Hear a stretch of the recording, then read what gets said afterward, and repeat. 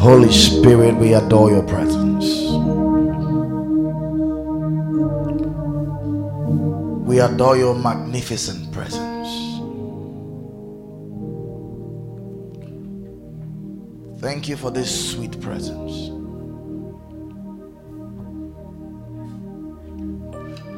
We acknowledge your ministry in this service. You are the chairman of this service, the chief of this service, enlightening your people. Flood their hearts with the revelation of Jesus. Heal every sick. Give us testimonies in the name of the Lord Jesus Christ. Let my teaching come with precision. Let the truth be established in your hearts. And let them come to maturity, Lord. Let them come to know what is the hope of their calling and what are the riches of the glory of your inheritance in the saints. And what is the exceeding greatness of your power to us who believe, according to the working of your mighty power which was wrought in Christ when you raised him from the dead. Far above all principalities and powers and might and dominion and every name that is named, not only in this age but in that which is to come. Thank you, Father, in the name of the Lord Jesus. Amen. Wow.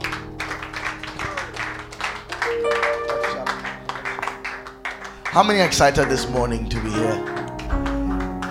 It's a very lovely morning. I don't know, but I'm just seeing wonderful things in the spirit. Wow, this is too good. How many sense the anointing so strong here? I don't know about you, but I sense it so strongly. Please be seated in the heavenly realms. Just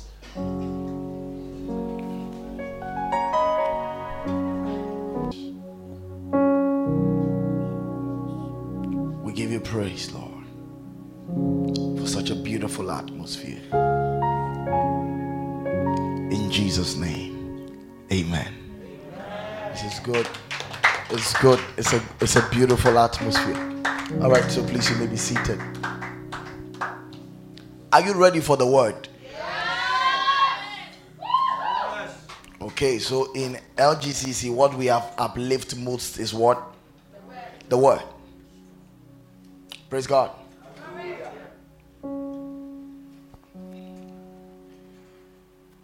So if there's anything you know about me, I'm a prophet of the what?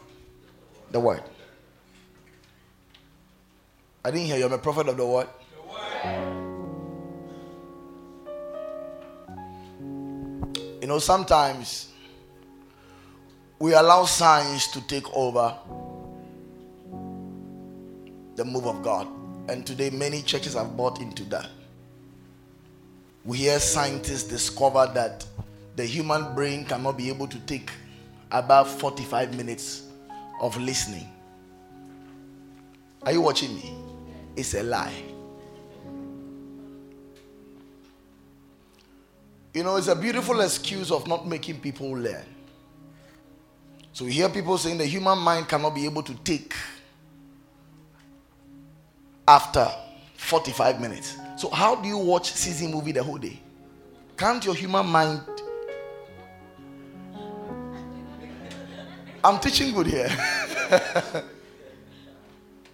So you see, some of these things are excuses. So most of the time when people go for meetings where teachings are long, they're like, no, this man doesn't understand.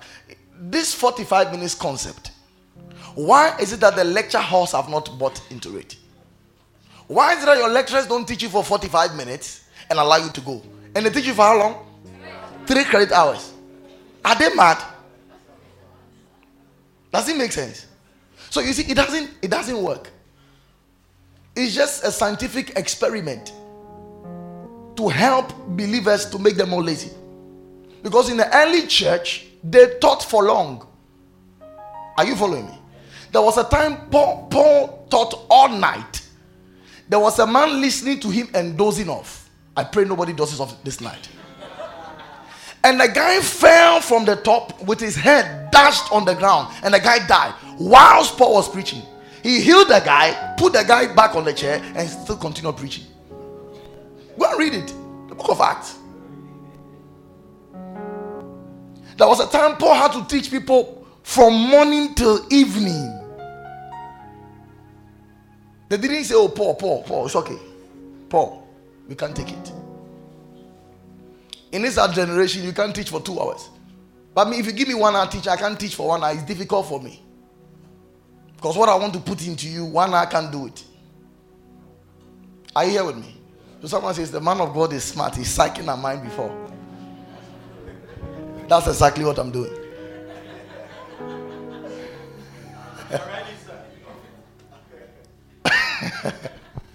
Praise God. There is too much about Jesus to know. I'm telling you. There is too much about Jesus to know. On Sunday, I started teaching on walking in divine health, which is a teaching every believer must hear, because these are very serious truths in God's word that believers must receive. Praise God. Let me quickly do a recap of what we did on Sunday. In LGCC, when you are coming, you must come with your notebooks and diary, because some of the things you'll be teaching, you cannot store them in your mind. You cannot also type it on your phone, so you need to get your notebook and diaries anytime you are visiting us. God bless you. So we said there is a difference between divine healing and divine health. I'm teaching on walking in divine health. There's a difference between divine healing and divine health, and this is how we divide it very quickly. We said divine healing is the removal by the power of God of the disease that has come upon your body. It's the removal by the power of God of the disease that has come on your body. Then we said divine health is to live day by day. Now listen carefully. Divine health is to live day by day, hour by hour, in touch with God, so that the life of God flows in the body just as the life of God flows in your spirit. We also said in healing, our sick bodies are made well through the intervention of God's power. That's in healing. But in divine health, the preservative power of God that is contained in the atonement of Jesus Christ is able to keep us in health in such a way that we don't need healing.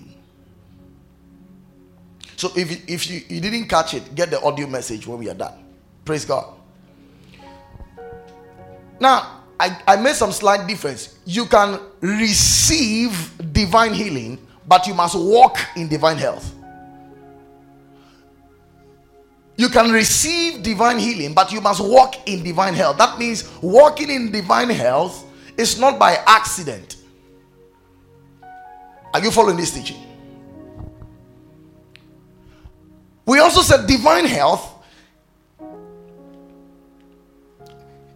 is a state of the believer where his physical body is free from sickness and disease and weakness by virtue of God's power at work with him.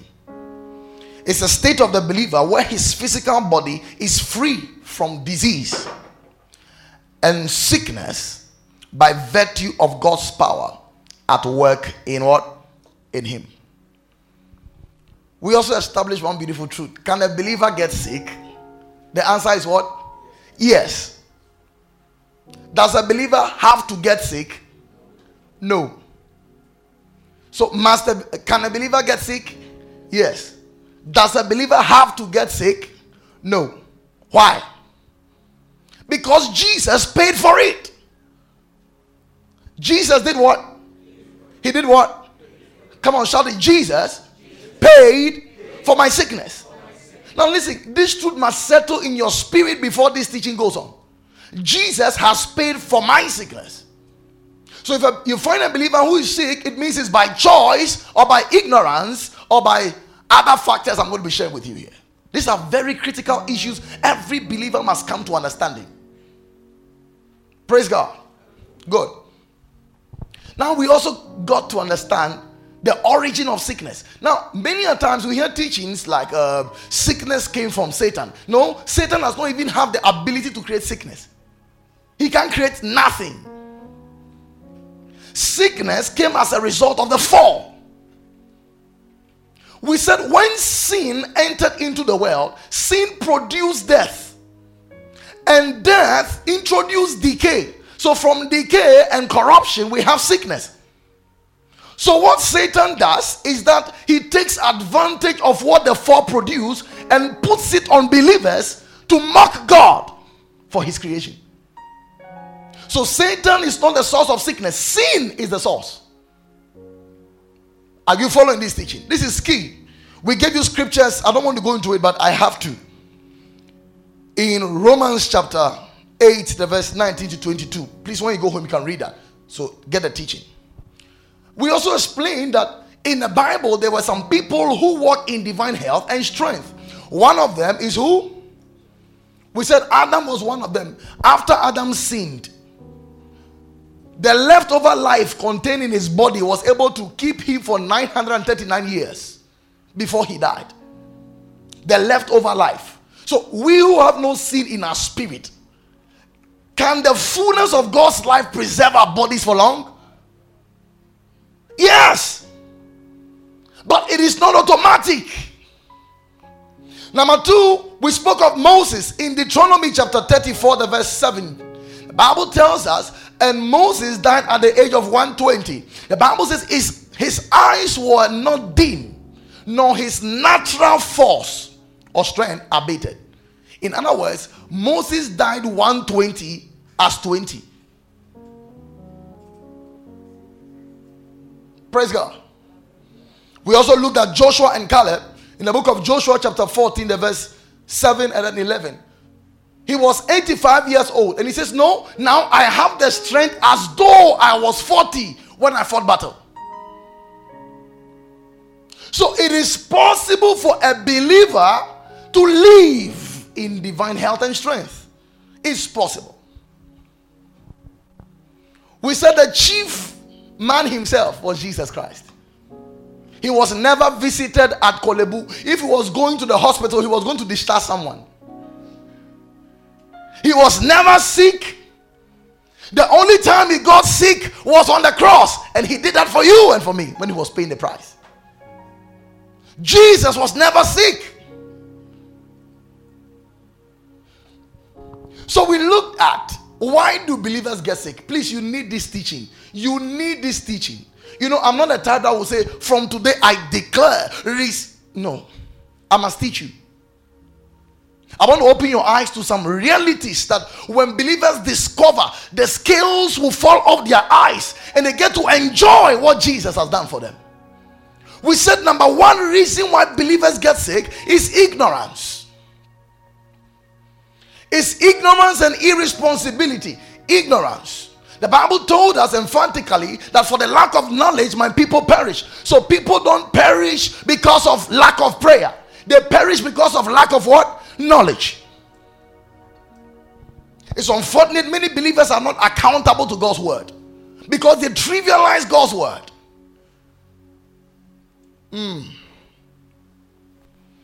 There are many believers who are not concerned about spiritual things because they think spiritual things is time wasting. But brother, spiritual things is all you have because life is spiritual and you live life from the spirit. So imagine a believer who does not understand spiritual things. You are exposed. Are you following me here? So you don't say, I don't want to get involved with these spiritual things. You are already involved because you received Jesus. Tell somebody you're already involved. So we have many believers who are comfortable with ignorance. They are okay being ignorant. But it's dangerous. Praise God. There are so many things in God's word concerning what Jesus has done in healing. And you must know. Haven't you realized the Bible did not say the truth shall set you free? Because the truth does not set free. Thank you for that, Luke. The truth does not set free. Go and read your scriptures. In John chapter 8 from the verse 32. He says, your knowledge of the truth, and you shall know the truth. So it is not the truth that sets free. It's your knowledge of the truth that sets you free.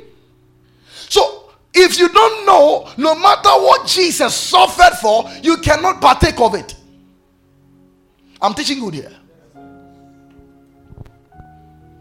The Bible tells us your body is God's temple. That means when you got born again, God took your body. He did not hide it. He paid for it with the blood of Jesus. He did not rent it. Your body is not God's hotel. It's his home, his headquarters on earth. Your body became his temple, and he lives in this body. So if your body is God's temple, you must take care of it. How? By knowing who you are in Christ. It's your responsibility to take care of your body. I'm helping someone here. So knowledge is everything. In Isaiah chapter 33, the verse 6, Isaiah looked into the prophetic future, and he says, wisdom and knowledge shall be the stability of the times and the strength of salvation. So Isaiah prophesied that wisdom and knowledge will make a man stable in this time, and the strength of salvation. So how strong you are in your understanding of salvation. Salvation is what Jesus wrought for us without us. How strong you are in the knowledge of salvation depends on you. Your knowledge of it. Praise God. 2 Peter 1 the verse 2, he says, grace and peace be multiplied to you through the knowledge of God and our Lord Jesus Christ. Grace and peace be multiplied. So with whatever revelation you know, grace for that revelation is multiplied unto you. Praise God. Tell somebody, know the truth. Number 2, we said wrong doctrine is also one of the reasons why believers get sick. So the first one is ignorance. So you find believers getting sick and they feel, okay, it's normal, it's just cold. No. I told you it's not sickness that kills, it's death that kills. Because we have people who have slight headaches and they died. Slight headaches, slight leg pains, and they died. And you see on the poster, what a shock. That will not be your story this year in Jesus' name. Ignorance of God's word. Tell somebody, I refuse to be ignorant. Wrong teaching. I told you a false teacher is more serious than a false prophet. Because when a false prophet prophesies to you, the best thing that can happen is that it won't happen. But when a false teacher teaches you, he controls your eternity. How you live on this earth and how you be in eternity is on teaching. And there are people today who have been enveloped in the error of wrong teaching. In 1 Timothy chapter 4 from the verse 1, he says, now the Spirit speaketh expressly that in the latter times some shall depart from the faith, giving heed to seducing spirit and what? Doctrines of devils. So you must understand that there are doctrines that are not from God. Any doctrine that is not focused on the finished work of Jesus Christ could be a doctrine of demons. And there are people today who are in bondage because of wrong teaching. Listen, wrong teaching leads to wrong believing, and wrong believing leads to wrong living. There are people today who are thinking by teaching that sickness is a punishment from God because of something they did. There are people today who believe that God uses sickness to teach them. Listen, the Holy Ghost is your teacher, not sickness. So if God wants to teach you, he does not need sickness to teach you. The Holy Ghost is your teacher. There are people who are sick today and their mind, based on the teaching they had, told them that it was what they did some years ago that God is repaying them. or what their parents did some years ago is what is repaying them. You need to delete that error from your mind. And this is the origin of where ancestral traces come from. When you hear people say that because of your father, what your grandfather, who was a hunter, he went to bring a god from the bush, and because of his mistake, it has affected you, even though you are in Christ. Can you imagine that even being in Christ cannot save you from your grandfather's foolishness? That's a serious matter. You need to listen to what I'm saying. Whatever was not broken in Christ cannot be broken anywhere. I'm telling you, if the cross could not break it, no anointing oil can break it. So we see believers who roll on the floor every month, but their life is still the same. And those same believers roll every month, every year, every 2 years, every 3 years, and they rise up on their feet with nothing changing. So the question is that, is breaking cases in process in months or in years? That is the problem.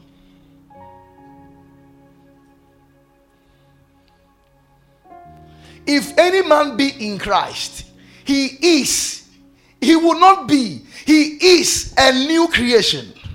The word new is kainos, which means fresh, unused, and original. So the life in your spirit was not given by your parents.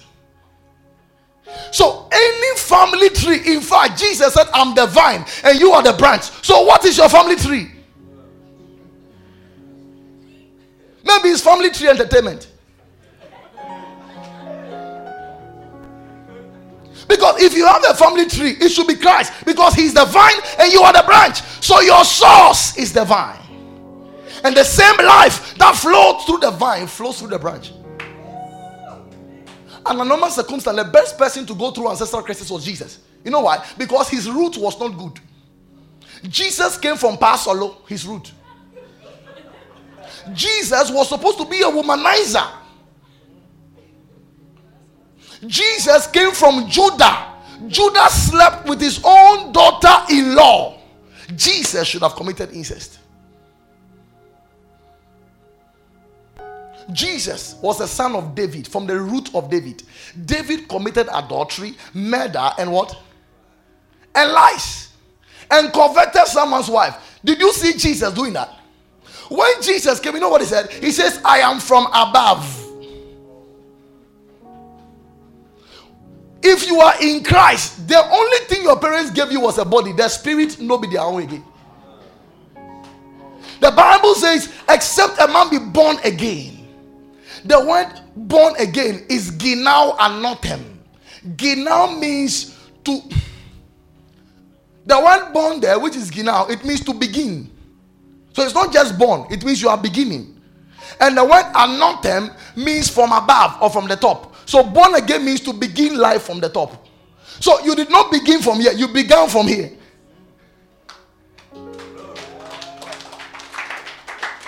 Believers must know this truth before it works. So wrong teaching have kept believers in bondage.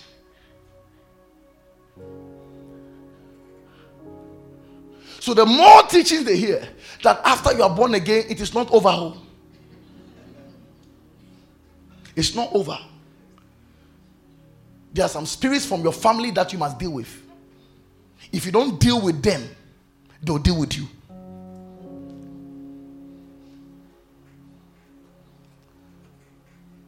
Now, for your information, this is a prophet talking. A prophet who has done professional deliverance before.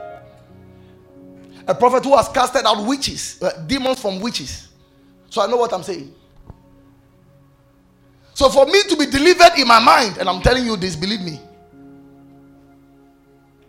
wrong teaching is dangerous. That's how the wrong teaching is dangerous.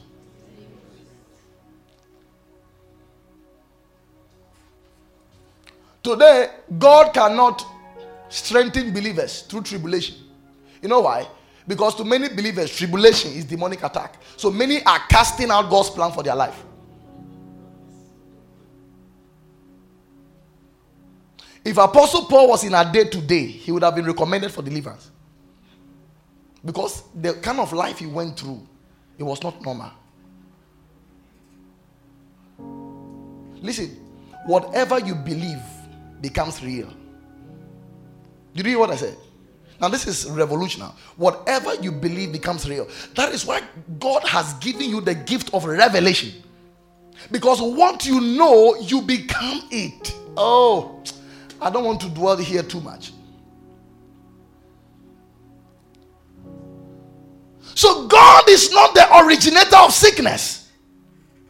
Why? Because in Acts 10:38, he says how God anointed Jesus Christ of Nazareth with the Holy Ghost and with power, who went about doing good and healing all who were oppressed of the devil.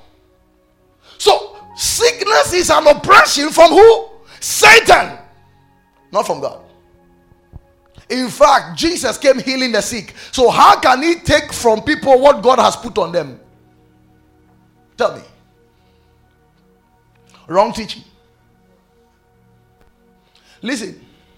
When Jesus came, he was the exact expression of the Father. In other words, whatever you saw in Jesus is what the Father is. In John chapter 1 verse 18, he says no one has seen God at any time. And look at what he says. The only begotten Son, which is in the bosom of the Father, he had what? Declared who? Who is the him? God. He says nobody has seen God at any time. The only begotten Son, which is in the bosom of the Father, he has declared him, the Father. The word declare means explain or clarify. So Jesus was the one who clarified every error about God. How? Many thought that God put sickness on people, and Jesus started healing the sick to tell us God does not put sickness on people. Jesus calmed the wind to let man know that he is not the cause of tsunamis. Jesus dined with sinners to let man know that God is not angry with sinners. He loves them. Jesus fed with loaves of bread to tell men that God is a provider, not a taker. Jesus died for man to tell man that God loves man to the extent of him laying down his life. So Jesus is the exact blueprint of the Father. Whatever is not like Jesus is not like God. So every definition you have about God that is not like Jesus is not God. In Colossians 1:15, the Bible calls Jesus the visible image of the invisible God. So Jesus gives visibility to the invisible God. You cannot see God, but if you see Jesus and his life on earth, you see who God is.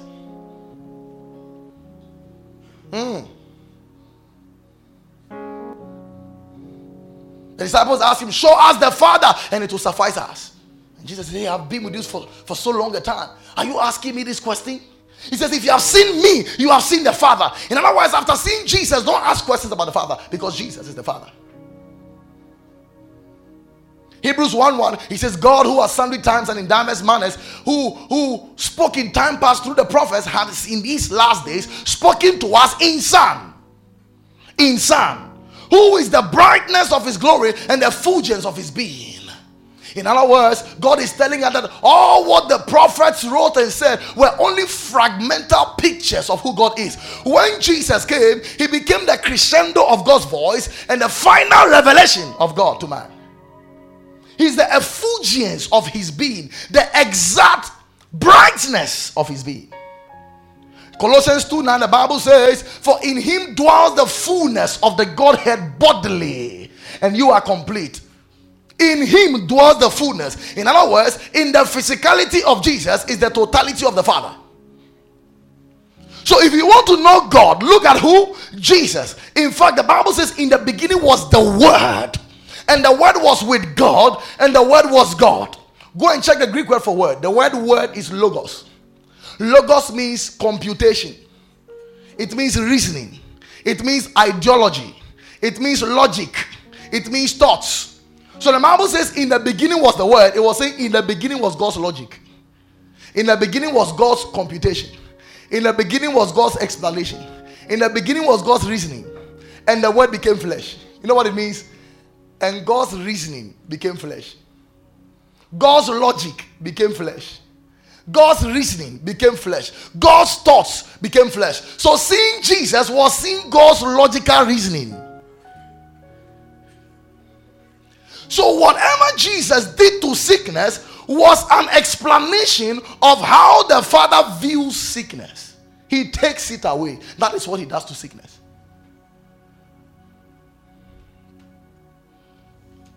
I'm teaching good here.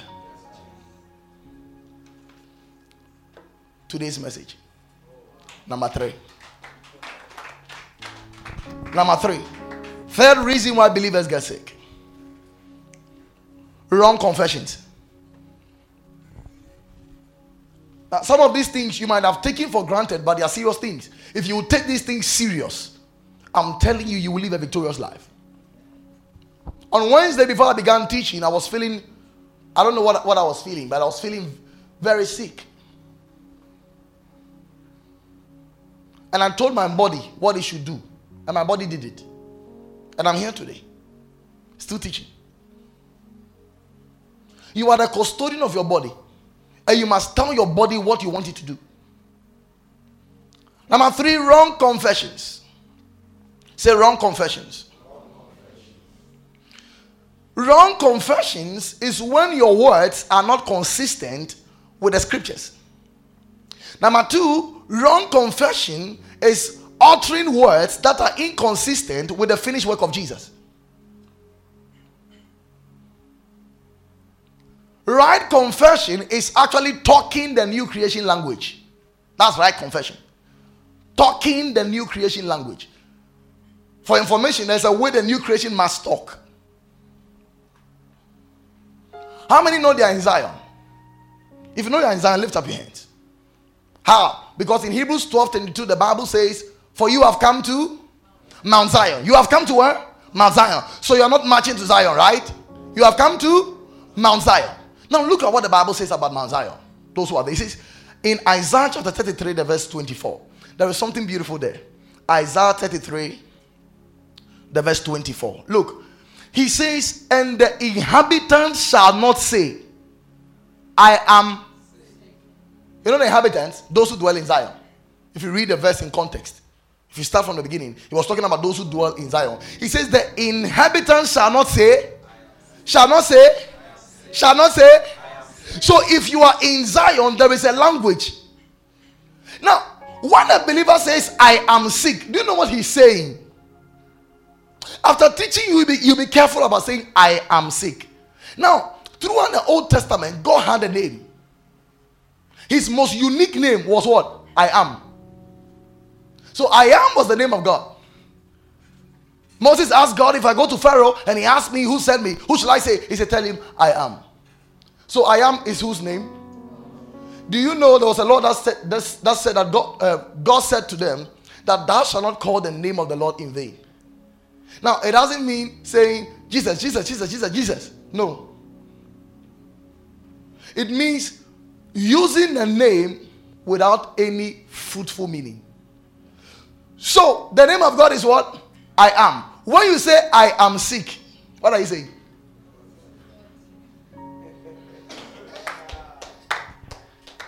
I am. You just mentioned his name.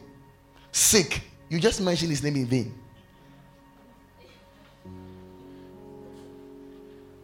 But when you say, I am the righteousness of God in Christ, you are actually using the name prophetically. I am glorious. I am full of divine life. I am full of health. You are using the name. Well, he says, the inhabitants thereof shall not say what? I am sick.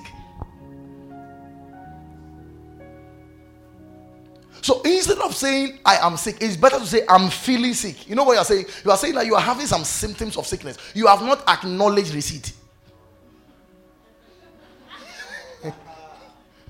I'm helping someone here. Because the moment you say I am, you have acknowledged receipt. I have it. Authenticated. I'm helping someone here. Joel chapter 3, the verse 10. Something beautiful there. I love lots of scriptures, so you must write that down. Look, Joel 3:10. Joel 3:10. Look, he says, beat your plowshares into swords and your pruning hooks into spears. Let the weak say, I am. You see, this is God's economy. He says, let the weak say, I am. In this life, let the weak say, I am weak. They must acknowledge receipt. Let the weak say, I am weak. It's normal for the world to say that. But God says, not you. Because of where you stay. Zion. He says, let the weak say, I am. When the weak says, I'm strong, it's not pride though. It's acknowledgement of your true state.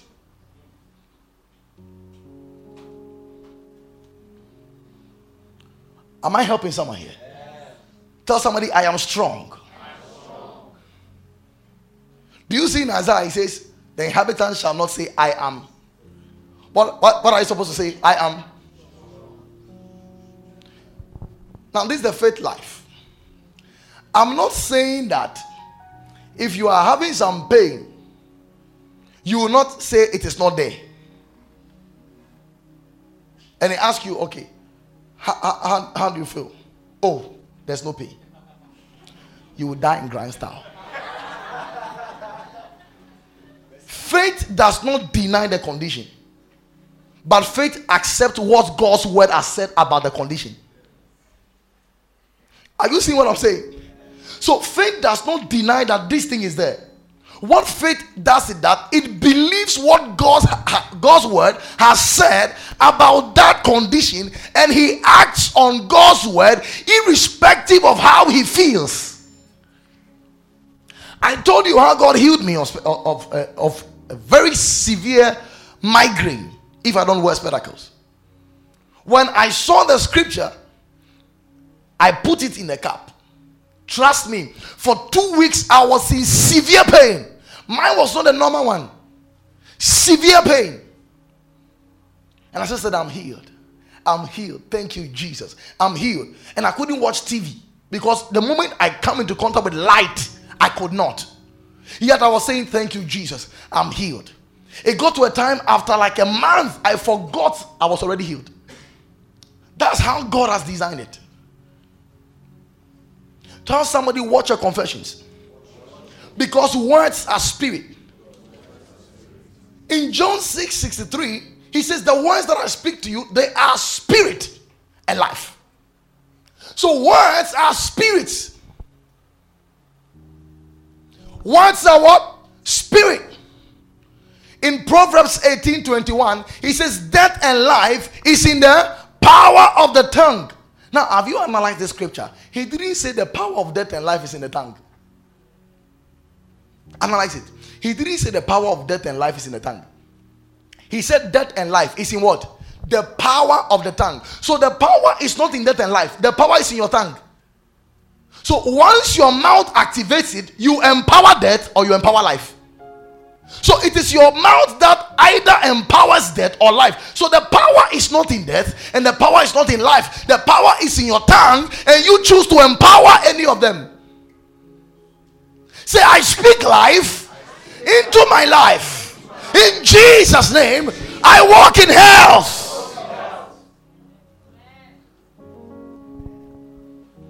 Listen, in 2 Corinthians chapter 4, the verse 13. Faith has a spirit. We call it the spirit of faith.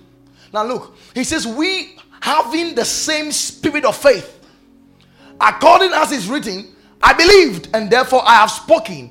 We also believe and therefore speak. So whatever you believe must be spoken. You hear believers says, oh, I believe. Speak it. Oh, I believe. Speak it. I believe. Leave me.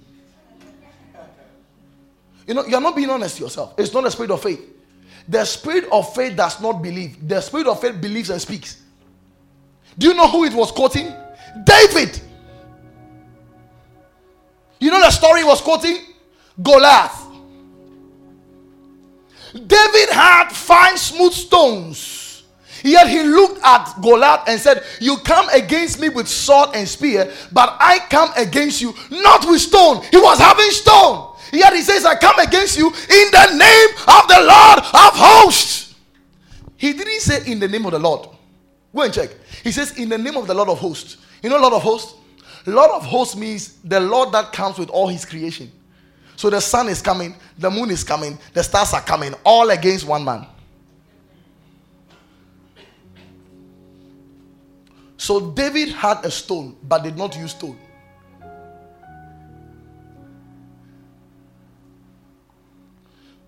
We have many believers who trust in what they have and not in the name of the Lord.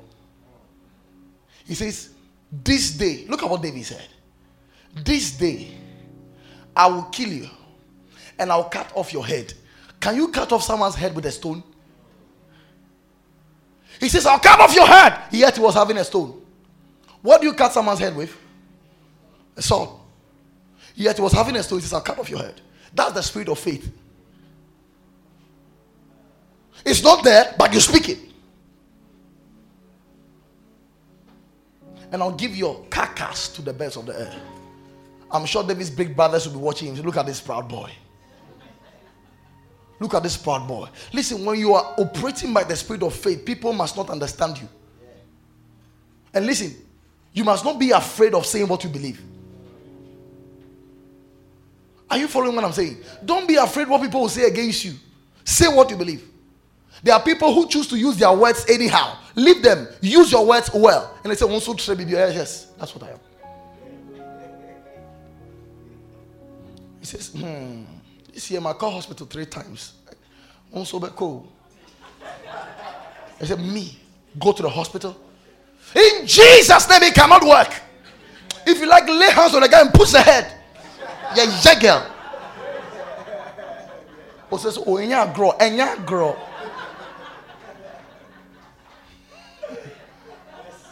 Is it many of us take things for granted?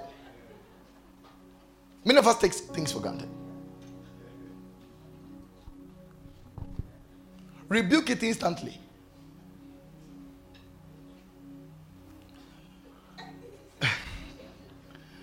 There was something Pastor Moses' wife did that really touched me. And I added to my knowledge. When she delivered a son, there was a time somebody was playing with the son and he says, Uti Kesi or something. He says, he's intelligent. And I was like, wow. Don't agree. Instantly talk about it. Because your son is not yet wise enough to know what the guy is saying to the head. So stop it immediately. Or if the person is grown and you are shy of him, when you take the baby and you are with him, oh boy, what? Oh no, no, no, why? Oh no. Oh no, I don't know. The tia is we apotro. I don't know. It is a Barcelona. He says you are blessed, you are anointed. The glory of God is in you. You are expressing divine life. You are intelligent. You are the head and not the tail. Then you change the atmosphere around the boy.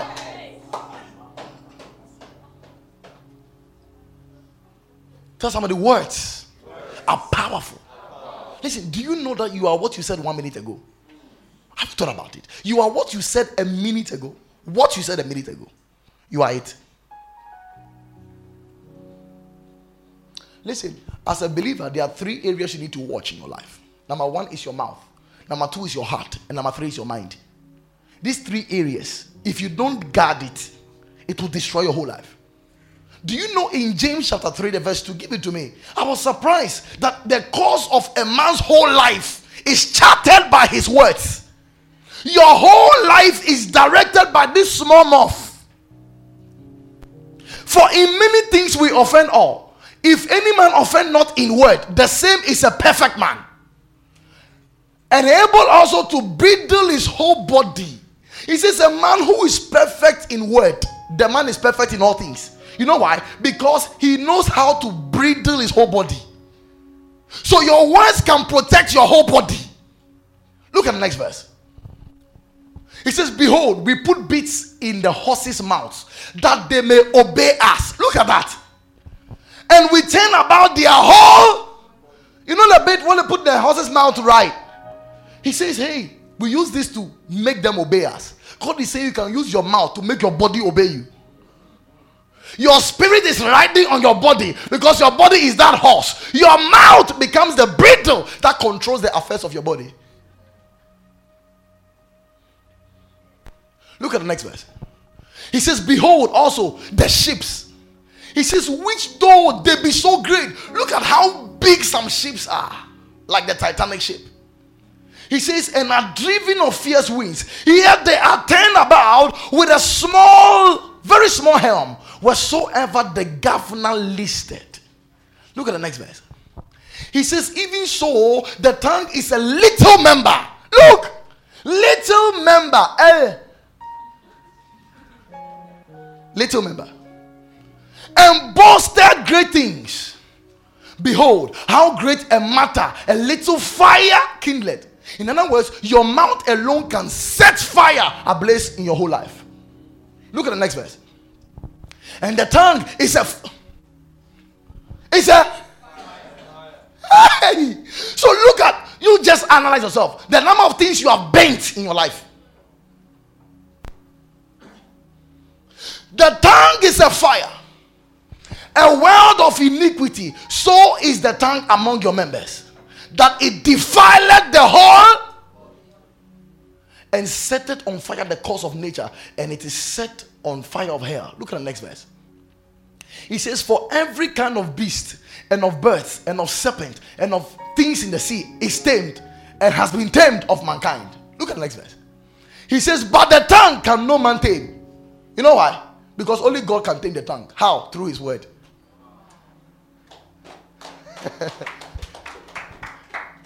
Because God gives you a new language to use the tongue for. He says it is an unruly evil, full of what?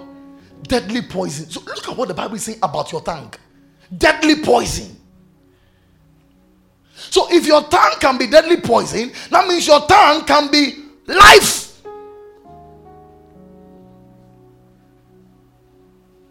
Israel, God told them, you're going to possess the land. And they sent spies. When the spies came, Moses sent 12. 10 of them came with an evil report. You know what the evil report? He says, no. We are not well able to possess. There are giants. We are grasshoppers. And Joshua and Caleb tore their clothes. They were having a spirit of faith. And he says, no. He says, they are bread for us. Now, what do you do to grasshoppers? You step on it. What do you do to bread? You eat it. It's either you are being trampled upon or you are feeding. So your life can either be a grasshopper or bread depending on your words.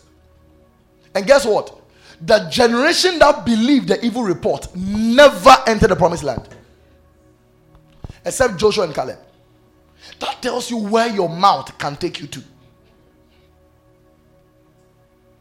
So some of you indirectly and ignorantly have made certain confessions over your life that you did not take notice of. But after some months, after some years, it is yielding fruit.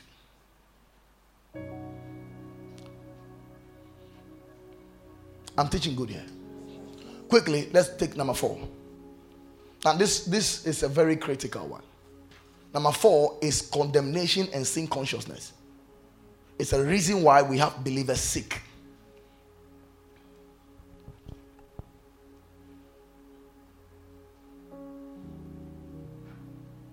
What is condemnation? Condemnation is a feeling of guilt and a sense of expected judgment. A feeling of guilt and a sense of expected judgment. Condemnation is a feeling of guilt and a sense of unexpected judgment. What is sin consciousness? You can write it down. Sin consciousness is consciousness of sin.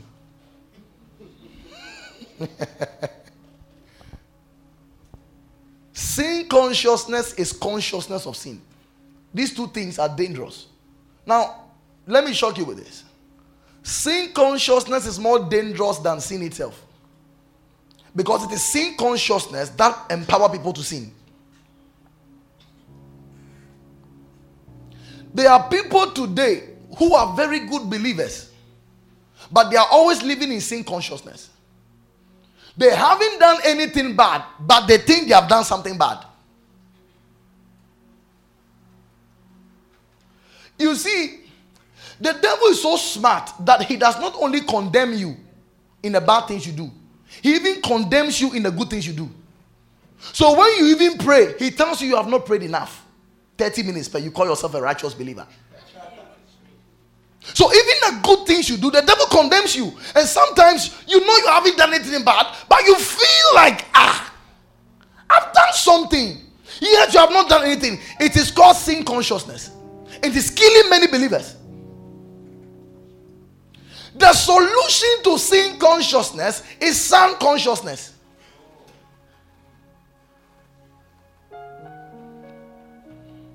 The Bible says in Romans chapter 8 verse 1, he says, now therefore there is no condemnation to them that are in Christ Jesus. There is now therefore no condemnation. So God does not condemn you. So any sense of condemnation is not from God. Any sense of condemnation or feeling of a certain sentence coming on you is not from God. And listen, you'll be shocked that sin consciousness can produce heart problems. It can produce sicknesses. There are some people who did some sins some 6 months ago, and they think God is still counting it against them. So anytime they feel some pain in their body, says, Eba, I said it. I knew God has not forgiven me. I knew it. He hasn't forgiven me. Hey, come. Condemnation and sin consciousness. So they are being hunted by the devil. For your information, Jesus was even accused by the devil. The Bible calls Satan accuser of the brethren. There is nothing you can do in this world to please Satan. Yeah, I'm telling you. There is nothing you can do in this world to please Satan. Whatever you do, he will accuse you. He accuses you before God, accuses God before you, and accuses you to you. He tells God how sinful you are, tells you how angry God is with you, and tells you you're unworthy. That's what he does. So he reports you to God, God to you, and you to you. So you end up feeling dirty. Dirty. Condemnation. And there are people who have even committed suicide because of guilt. Now listen, there is a way of handling guilt. Do you know two people betrayed Jesus in the Bible? One's name is Judas. The other's name is Peter. Even Peter did his own 3 times. But Judas thought it was unforgivable, so he killed himself. Peter wept a little, and when Jesus appeared in resurrection, I was surprised Jesus did not even mention, say, Samekai. Peter, it's original.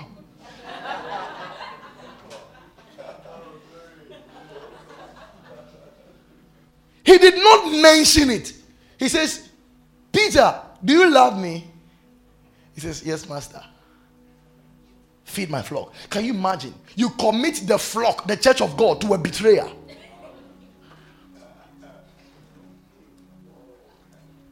I was surprised. Paul, a murderer of believers, in one of his epistles, he says, we have wronged no man. That's the power of son consciousness.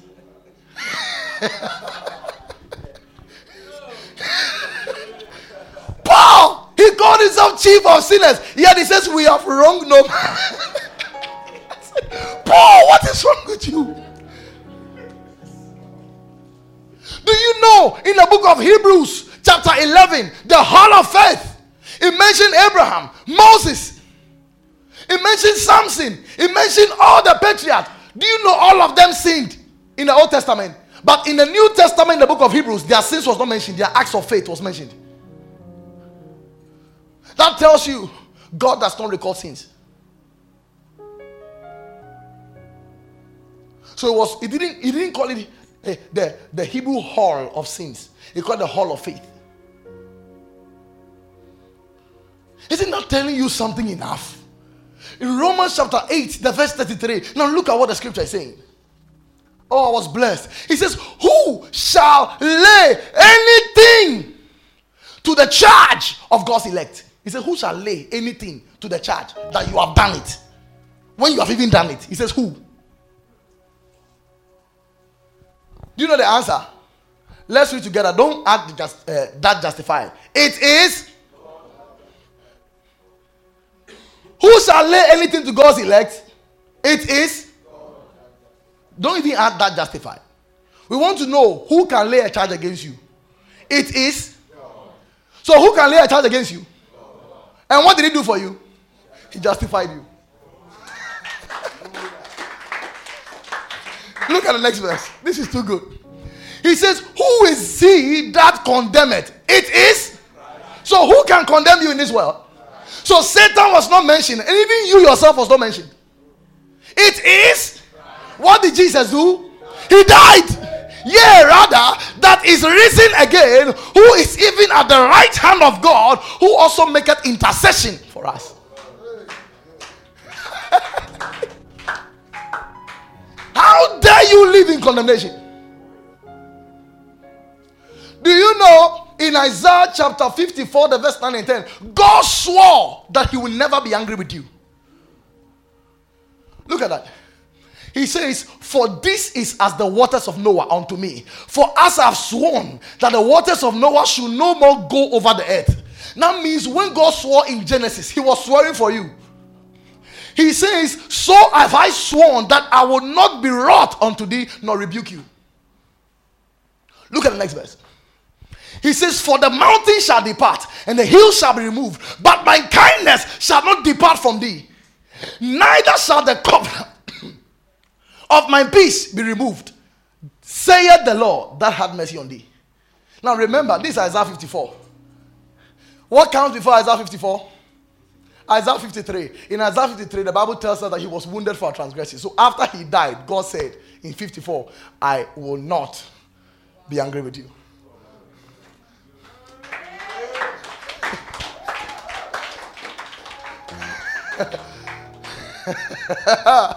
Whoa, this is good.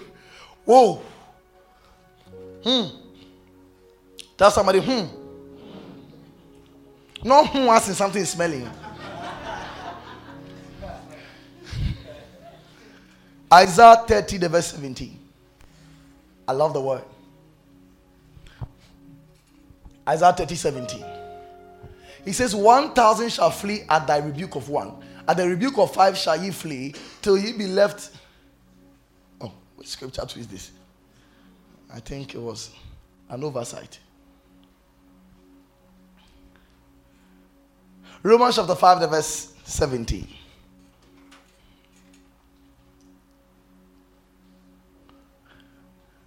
Look, it says, for by the offense of one, if by the offense of one, death reigned by one, much more they which what? Receive. So Christians don't have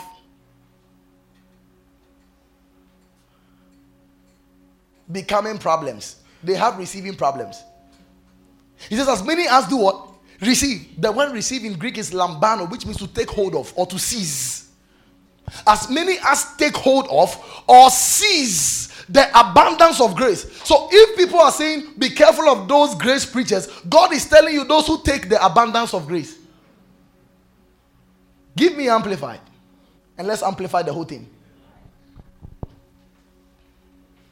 He says, well then, as one man's trespass, one man's false step and falling away led to condemnation for all men, so one man's act of righteousness leads to acquittal and right standing with God and life for all men.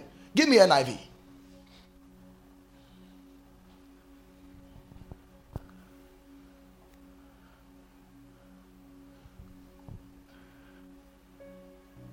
All right. So it says, how much more will those who receive God's what? Abundant provision of grace, which is the gift of righteousness, reign in life through the one man Jesus. So why are you not reigning? It's because you are not receiving the overflow of God's grace, which is the gift of righteousness.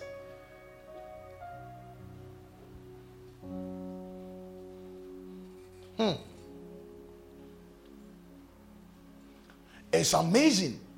The prodigal son took half of his father's property, went to waste it, and he realized he was now eating the food of pigs, and said to himself, in my father's house, even the servants have enough to spare. So he says, let me also go to my father so that I can also have some to eat. So the prodigal son did not repent. He was going home because of food. Because he knows that if he goes as a servant, he will get food to eat. So he says, Father, let me go and tell my father, Father, make me like one of your servants. Why? So that I can eat. So the guy was going back because of food, not because he repented. And he did a rehearsal of his confession list and started moving. And guess what? Hey, the Bible says when his father seeth him from afar. So his father did not wait for him to get home. His father ran. Those days, according to Jewish custom, if you are above 30, you are not supposed to run. So the father broke the law to meet him. And the father, the word run there is not run like this. The word run there used in Greek is sprint. 100-meter sprint. To meet the son. The Bible says when he met him and saw him, he fell on his neck and kissed him. And the Bible, kisses mean different things. Kiss on the neck is forgiveness. Kiss on the feet is worship. Kiss on the cheeks is betrayal. And he kissed him on the neck. Forgiveness.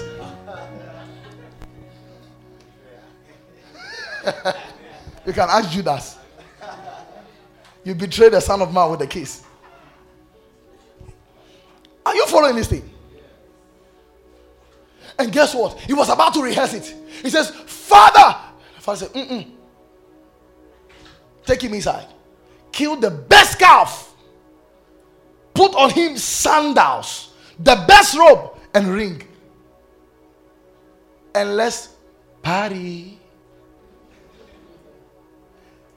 Africa, your son takes 50% of inheritance.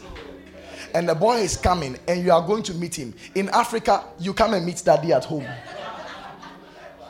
You come and meet him at home. He doesn't come and meet you on the junction. He doesn't meet you. You come and meet them at home. And when you come, he has crossed his leg. Sababa.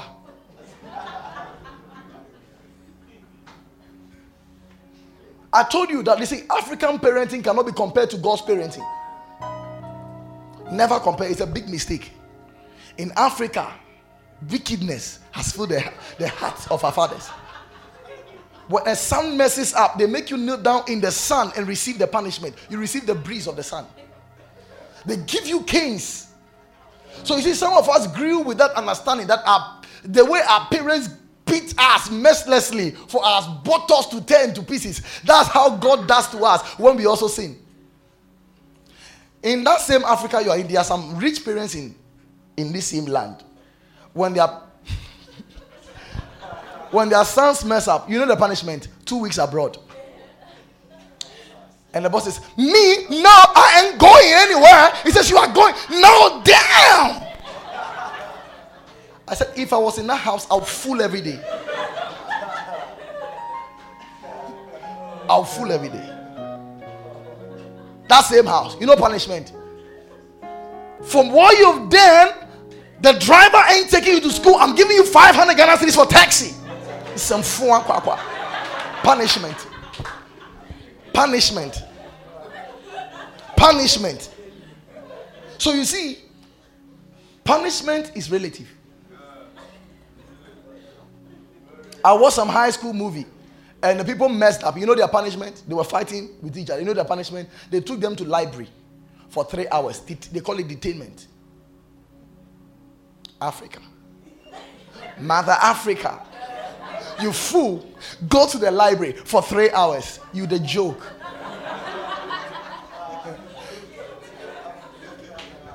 Your cane has been soaked in kerosene. Yeah, touch your toe. And those days we were wearing boxer shorts with towels at the buttocks. Because we could anticipate the wickedness of the teachers. He says, touch your toe. Ah, you hear ta on one buttocks. Another buttock, you hear poof, poof, poof. Say, ah, is there a hoofer in your buttocks?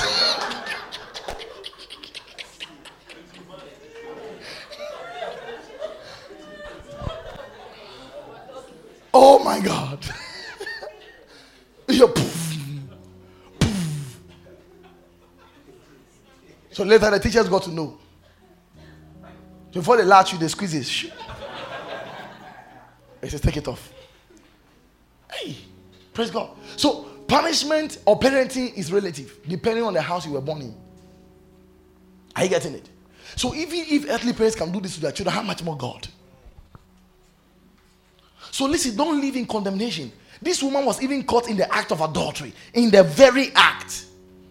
So in the very act, how many people does it take to do? 2. But she was the only one. So where was the man? You see how unfair religion is? Trust me, the man was one of the Pharisees. I'm telling you. And they caught only the woman because they could not expose the Pharisee. And they brought her to Jesus. Says, Jesus, this one, afar in the law, they said, stone him. So they knew Jesus cannot say anything. He says, Master, what sayest thou? We caught her in the very act. And Jesus stood on the ground and started writing. Now, you might think he was just writing on the floor. Those days, the ground was made of stones. And they quoted the law. The 10 Commandments was written on what? Stones. Jesus was writing on the stone to tell you, I wrote the law. So I know how to interpret it. Whichever of you have not sinned, cast the first stone. And everybody look at the stone. And look at their sin. And put the stone down. You know what the Bible said? The Bible says they all left from the greatest. So the greatest left first. So the high priest and the rest, they left first. So that means they are the ones who sin more. So they left first. To the least. From the greatest to the least. They left first. And the woman was expecting stones, flying stones. By the time she opened her eyes, she saw standing Jesus. He says, woman, why are your condemners and your accusers? And he says, no or nay. He says, neither do I accuse you. Go and sin no more. That's the love of God, brother. That's the love of God. So stop living in condemnation. Because condemnation can cause diseases in your body. Tell somebody, I refuse to live in condemnation. Quickly, number 5. This is also very important. Anxiety and fear. You see, many of us take it for granted, but it's serious. Anxiety and fear are one of the causes of sicknesses. Most of you easily panic at anything. You easily panic. You act in fear. You easily act in fear. You need to be careful. Now let me define this for you. Fear and anxiety is simply negative meditation. Negative meditation is anxiety and fear. Negative meditation. You need to be very careful. Because there are some of you, you have not yet had cancer. But because of something you heard, you began meditating on it before it came. We call it negative meditation. That's anxiety. Anxiety is worry. Worry. Worry. You just worry. Why? Because your mother had a certain disease. And when it started like the way it has started in your body now. He says, hey, what is about happening to me? My mother suffered the same thing. And it looks like I'm also suffering the same thing. So that fear, called negative meditation, you begin to activate what was not there. What was not there. Now, fear is dangerous. Fear is dangerous. You see, fear is not just, no, it's faith in the opposite. So you are believing the wrong thing. That's fear. So fear is a kind of faith, but it's faith in the negative. It's faith in opposition. That's fear. So you are believing this wrong thing will come to pass in your life. There are people today who sit in a car and they know that the car will have an accident. That's negative meditation. There are many people in their houses, they are not secured because they feel an armed robber will come there and come and kill them. Or they feel something bad is going to happen, yet you cannot figure that bad thing. It is fear and anxiety. It's dangerous. The fact that you are having that extreme pain in this stomach doesn't mean it is cancer or it's a tumor. No. Stop imagining these things. The Bible says, for God has not given you the spirit of timidity, of fear. 2 Timothy 1:7. But of power and of love and of a sound mind. So you need to develop a sound mind. There's some of you, there's something that happened in the company. You have already imagined your boss giving you your letter of exit already. There are some of you, you heard some foolish herbalist on TV telling you, say, oh, jinso, a prostate, Jimmy, what? And as you heard that in your mind, you have easy. Okay. That's why my we pieces. Continue with the pieces. They said, oh, if you were a man, and then you begin to have certain conditions in yourself, it is prostate. Listen, all these people are marketers. They use fear to get your money. So you need to be very careful, even watching people like that. You need to be very careful watching people like that. They use a certain scientific marketing strategy to induce fear. In marketing, there are different strategies. That is how come sometimes they use a celebrity who is a woman who is sexually appealing. Why? Because if you are sexually appealing, the product you are advertising through this naked woman can sell. So it's a selling strategy. So there are also some adverts. They use fear to get you to buy. So if you find a herbalist giving you symptoms of sickness and you coming to buy this product, you must know that he is trying to get your money. So you need to be careful.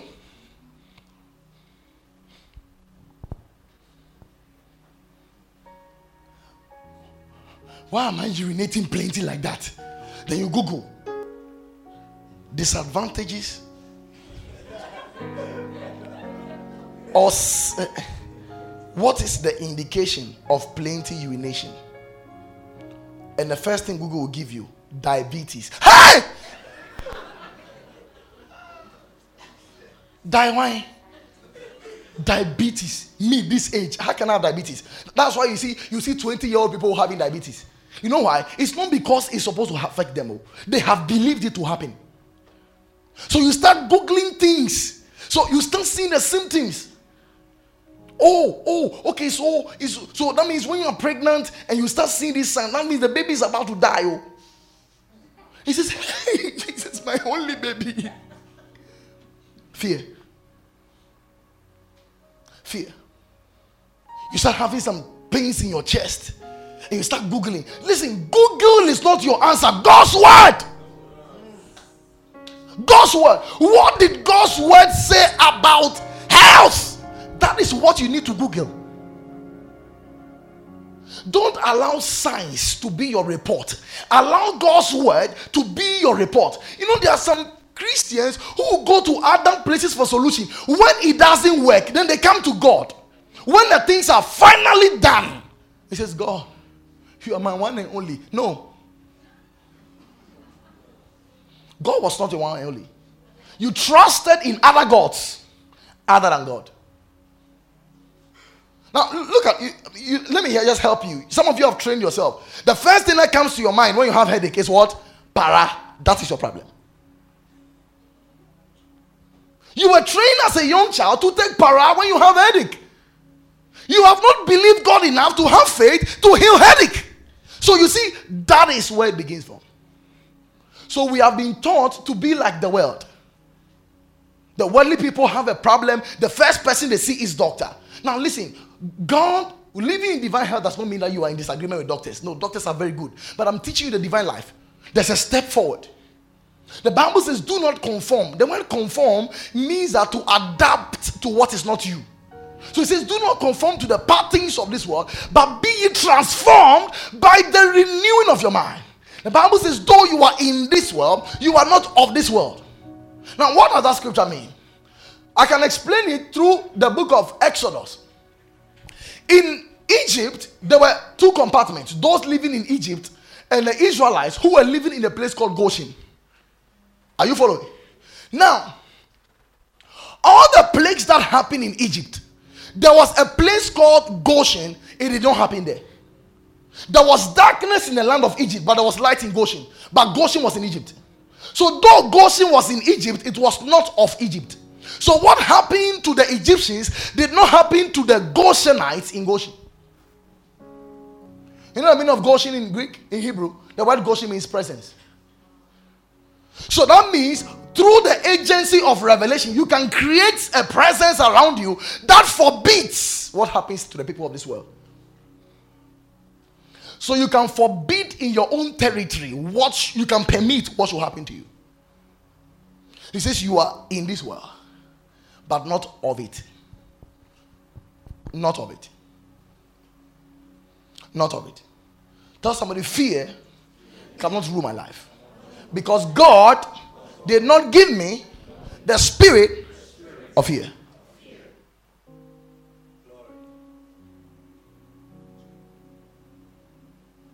In Job 3:25, you get to know that what Job believed is what happened to him. He says, what I greatly feared has come. So what you greatly fear comes.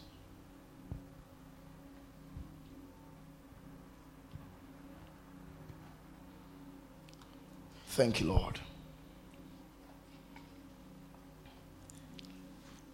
So we have many Christians who easily believe the reports of human beings. A herbalist, a witch doctor, a doctor, but can't believe God's word. That means you're not living consistently with God's word. There's an imbalance somewhere. Number 6, bitterness. Please be watching these things when you go home. It's very key for me. Bitterness has been one of the agencies of diseases and sicknesses. In Hebrews chapter 12, verse 15, the Bible makes us know that bitterness is actually a root. Bitterness can take root in your heart. And anything that has roots can grow and bear fruit. So the fruit of the root of bitterness is sickness. There are some heart conditions that came with bitterness.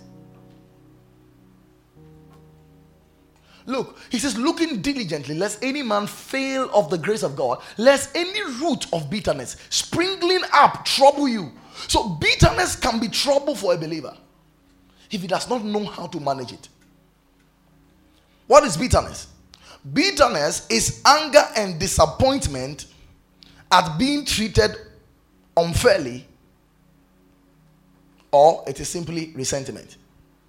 So it's anger and disappointment at being treated unfairly, or simply resentment. Bitterness has been one of the causes of stroke, hypertension, depression, and some heart diseases. Reverend Eastwood was in a healing meeting and he ministered to the sick. And everybody in the place was healed, except one woman who had goiter. And Reverend Yusuf was getting disappointed with the Holy Spirit because everybody was healed except one person. So he was asking God, why? Everybody is healed except this woman. Are you disgracing my ministry? And then the Holy Spirit said to him, this woman has bitterness in her heart against so many people. Her sickness came out of bitterness. Tell her, if she forgives, she'll be healed now. And Reverend Usu just looked at her and says, woman, you are full of bitterness. And by word of knowledge, he picked every person that the woman had bitterness against. The woman started weeping. And she confessed by forgiving them. And guess what? The goiter vanished immediately. Immediately. Listen, I know there are people who might have caused you pain. You don't want to even see their face. When you see their face, there's something in your heart that bombs up. Listen, it is not affecting them, it's affecting you. And some of you are bitter about your parents, bitter about your siblings, bitter about your boss, bitter about your friends, bitter about some people around you. And it's not affecting them, it's affecting you. It's making you grow older than your normal age. And listen, you need to openly mention their names and tell the Holy Spirit, I have forgiven them. I have forgiven them. Praise the Lord. Quickly, number 7, sensuality or focus on the 5 senses. That one is very simple. It means to resort to the 5 senses for experience. To resort to the 5 senses for experience. There are many believers who are 5 senses believers. What their 5 senses tell them is what they believe. So if they feel headache, they have headache. You see, life is spiritual. So anything that manifests physically has already taken place in the spirit. When God said to Adam, in the day thou shalt eat, thou shalt surely die, did Adam die immediately? No, but he died what? Spiritually. When Jesus cursed the fig tree, did it die instantly? It was the next day when they were going. Peter said, Master, the tree you cursed has withered to the roots. So it didn't happen instantly. Because life is spiritual.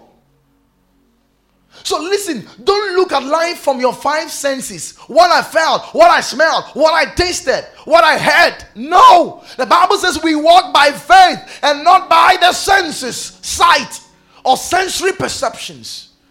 So don't get convinced by things you see. There are some of you, you say to yourself, when the pain is gone, then I know I'm healed. That is not faith. Faith says, I am healed, then the pain goes. The world says, seeing is believing. God's word says, believing is seeing. It's not the same. Are you here with me? It's not the same.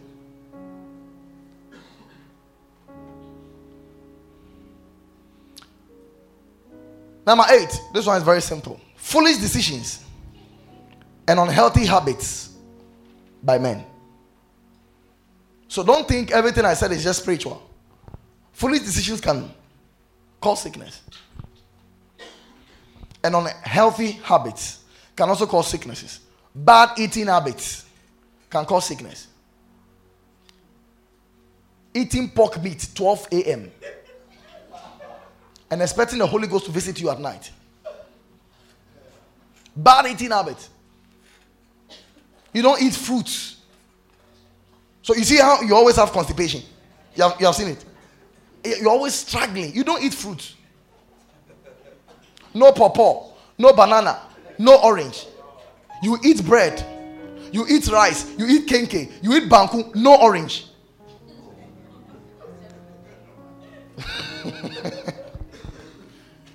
You don't drink plenty water. You always complain of headaches. Do you know science has discovered that most of the headaches people have is because of lack of water? So there are some few sicknesses. It's just water you need. Because water flushes the body. It flushes the body of toxins. But you won't drink water. Don Simon and Series. Calipo. And Mirinda, Muscatella, Sprite. I'm teaching good, I know. Bad eating habits. Tell somebody bad eating habits. It's dangerous. I know believers who eat 4 balls of cake. He says, Holy Ghost, please wake me up at 3 a.m. He won't wake you up at 3 a.m. He will wake you up at 6 p.m. The Holy Ghost cannot wake you up after eating 4 balls of cake, 11 p.m. And trust him. Holy Ghost, I'm trusting you tonight again. You can't trust him for that grace. He doesn't give grace like that. Because he knows when he wakes you up at 3, you sleep again. Because the body is heavy, it's full. Praise God. Stress. Some of you stress yourself. You come home from work, you just be gallivanting in the area. Hey, Jinchia. Hey, bro. What's up? You go and sleep. Taking greetings. WhatsApping. Even when crossing the road, WhatsApping. Peeping, hey! You sleep. Stress. Alajuya there. That one, I'm joking. Because I know some people don't like that one. Alajuya there. And you see it there. You know. Baby. Do you feel sleepy? No, I'm not feeling sleepy. Let's talk. Oh, baby, are you sure you are not sleeping? Oh, come on.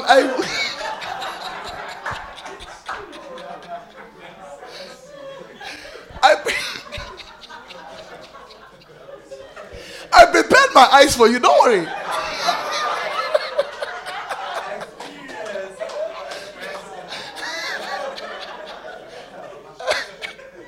You sleep. Oh, baby, I'm feeling like the way your voice is, it's like, no. That's how my voice is in the evening.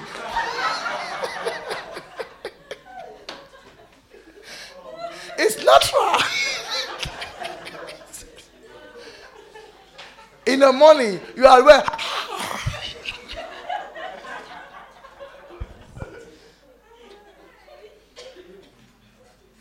We call the things we do for love.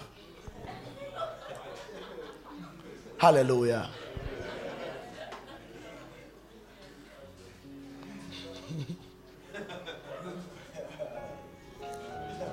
I'm just remembering some things I did when I was dating. Some were not funny at all. I went to spread my wife at KFC. And my money got finished. I didn't know the money. I didn't take enough. You want this? Order. We have to board taxi home. Put my hand in my pocket. Finish. It was left with 2 CDs. Baby, are you okay? Oh, I'm fine. I said, I want to go to the washroom. I'll be back. I went to the washroom. I called my big sister, Kate, Pacho, send me more money. Why?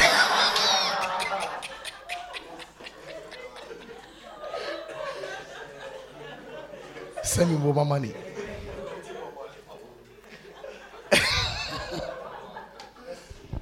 I'm teaching good here.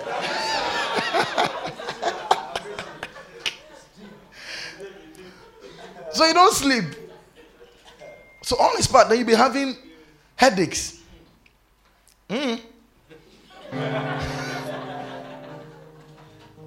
Praise God. Thank God men like that are not here.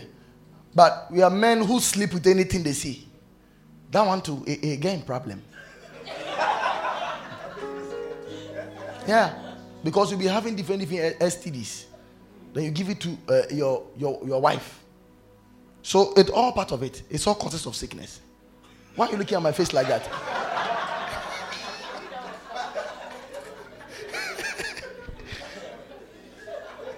It's all part of the sickness. Tell somebody it's all part. So be careful. All right. So let me conclude. Though I'm not done, I have to conclude because we have to pray.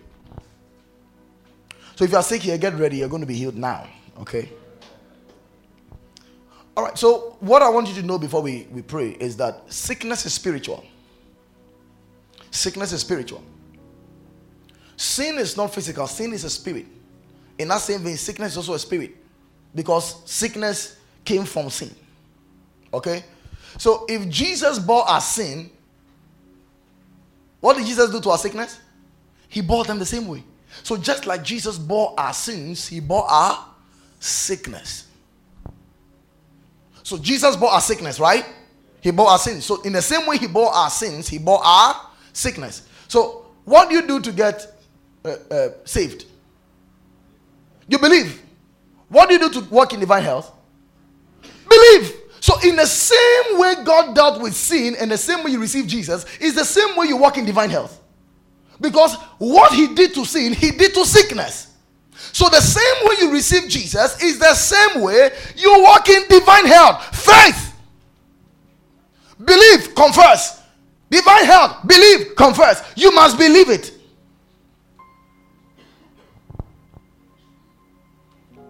Praise God. So now you see, divine health must become a persuasion and a conviction in your life, not a method or formula. So it's not like you learn some formula somewhere. No, it must become your personal conviction. It must become your persuasion. You are too convinced about the reality of divine health. Now you see, you must understand that faith is actually the hand that takes what grace provides. So faith does not work without the finished work. What grace has not made available, it is not available for faith.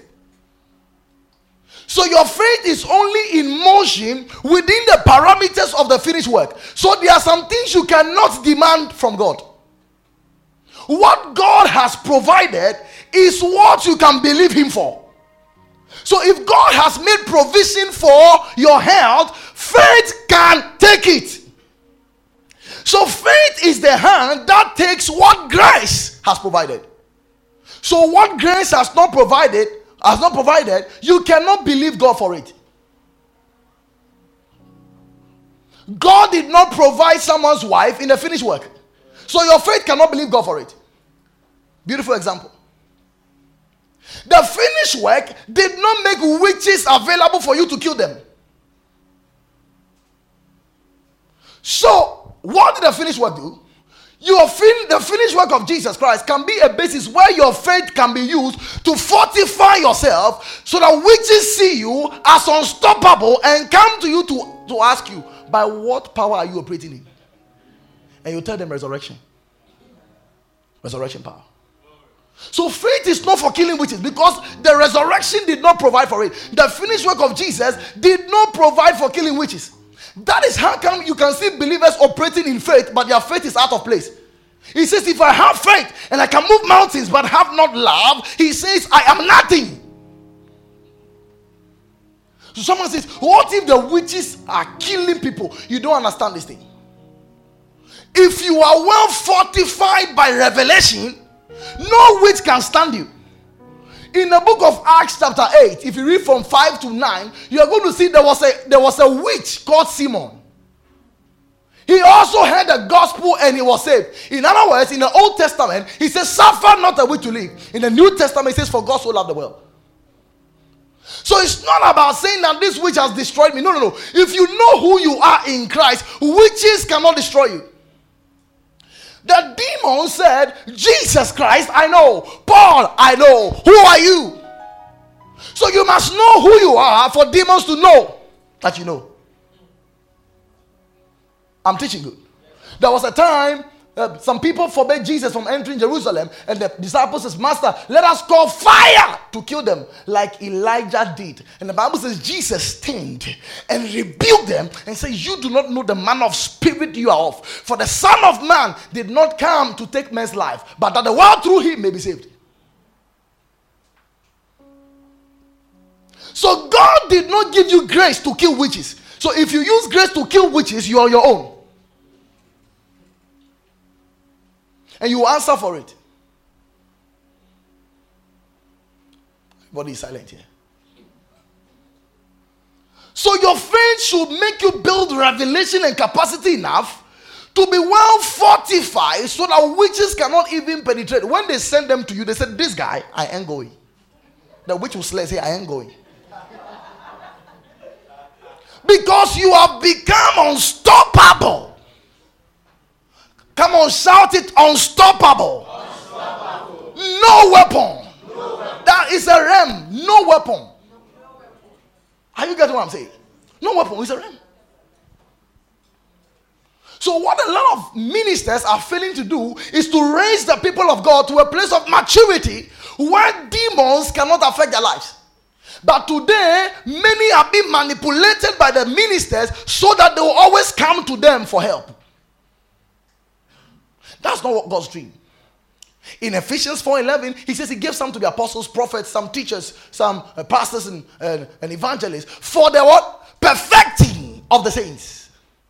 Till we all come to the unity of the faith and of the knowledge of the Son of God, unto a perfect man, unto the measure of the stature of the fullness of Christ. So God wants to make every believer operate and function just like Jesus.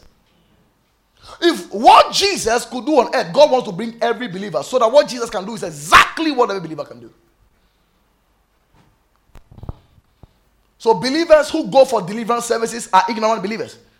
And I can teach you that from the scripture. Because according to New Testamental realities, the believer has been delivered. But until you know this truth, you will be delivered. Colossians 1:13, he says, who has delivered us from the kingdom of darkness and has translated us into the kingdom of his dear son. We explained the other time that if a man kidnapped you, took you to the evil forest and tied you there, you are a captive. If I go there and rescue you by untying the ropes and killing the people, what have I done? I have delivered you. But you are still in the evil forest.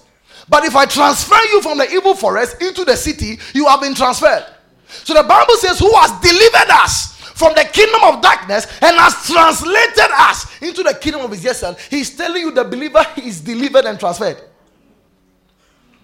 So you are not in that family of bondage and yoke. No, you are in God's kingdom.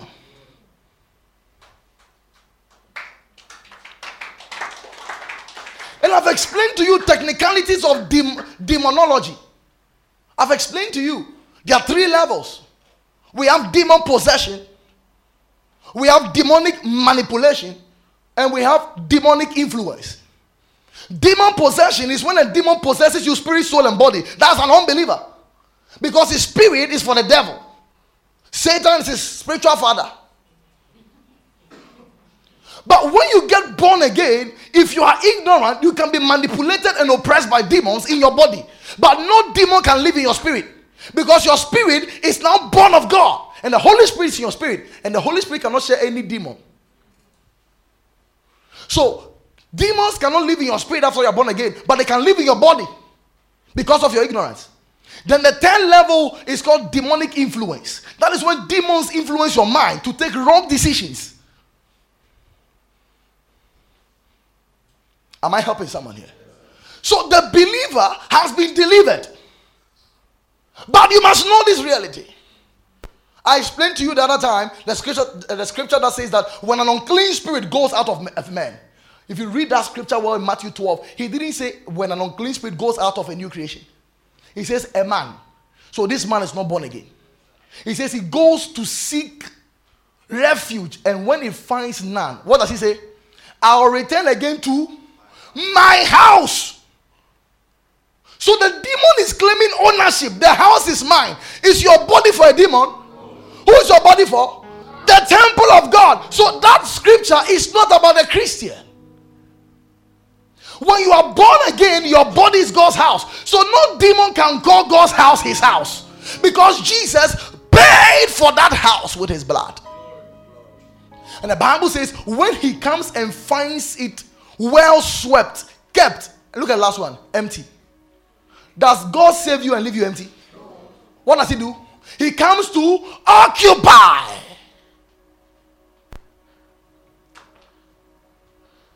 He says he goes and brings 7 other more wicked spirits than him.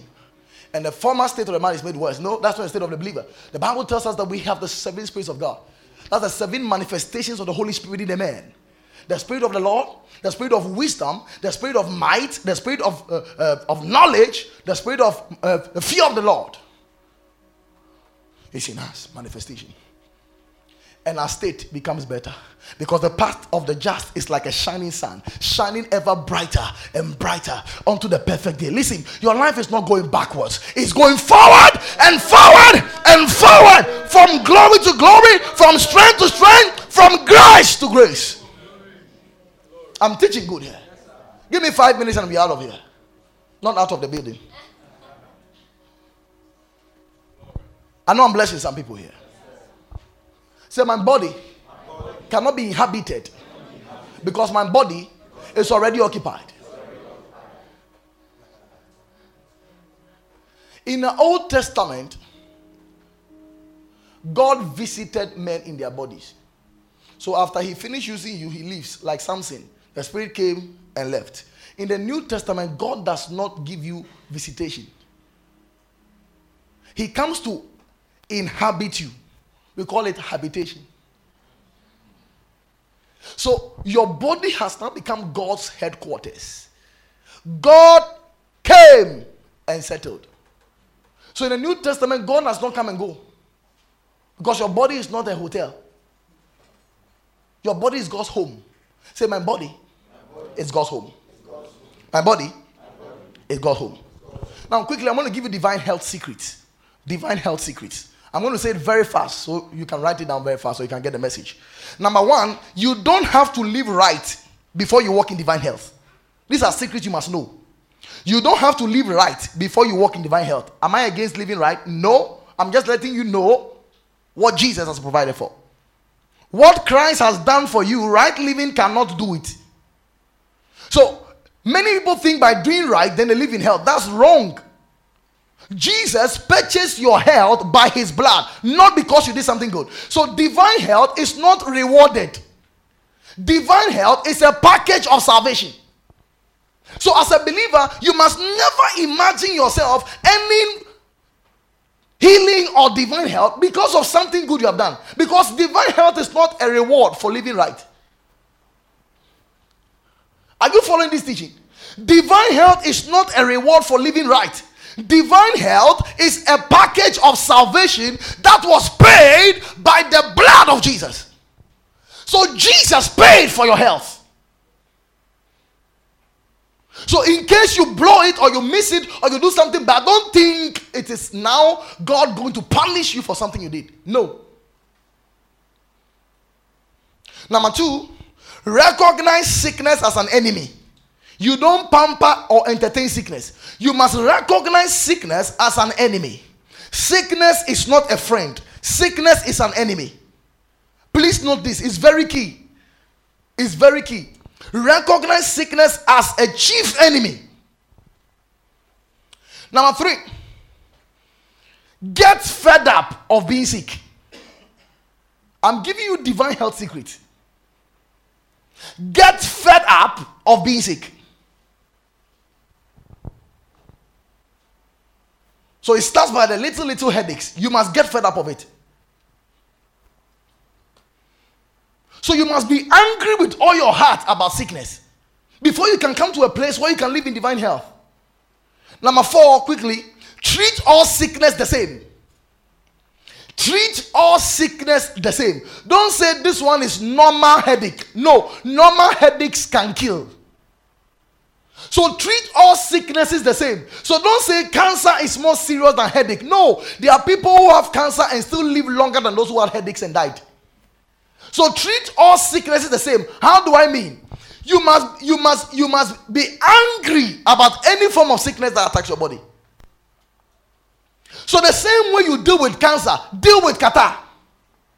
The same way you deal with tuberculosis, deal with headache the same way. So treat all sickness the same. So if it's headache that comes, be angry and say, in the name of Jesus, I command you to go out. So you must treat all sicknesses what? The same. Number five, treat sicknesses as a personality. Treat sickness as a person. So if the sickness has a name, mention the name. Treat it as a personality because sickness is a person. It has a personality. Are you following this thing? So treat sickness as a person. So if you are rebuking sickness in your body or in another person's body, treat it as a person. Let it look like a person you are dealing with. Are you following this? Number six, command, don't beg. Command, don't beg. Don't apologize to the sickness. You must command the sickness. When I say command, you speak with authority. You speak as a man of authority. In the name of Jesus. You don't pamper sickness by talking to it gently. Sickness. Sickness, why are you doing this to me? Don't you know I'm a child of God? Don't you know Jesus died for me? Sickness does not understand it. The only language sickness understands is violence. Please, are you following what I'm saying? I want you to be well. Oh. This year, from now to December, you never go to the hospital. That's why I'm teaching you this. Number 7, speak to the sickness and not to people who can do nothing about it. Speak to the sickness and not to people who can do nothing about it. The friends you normally share all your sickness with, you make phone calls, you have a call log telling people you have malaria. Oh, sweetie, when you say malaria? Me you. Every 3 months. Speak to the sickness and not to people about the sickness who can do nothing about it. They only tell you, oh, men's will be fine. I don't want to hear be fine about my condition. No. So speak to the sickness and not to people. Many of you spend more time speaking to people about the sickness and you don't deal with the sickness.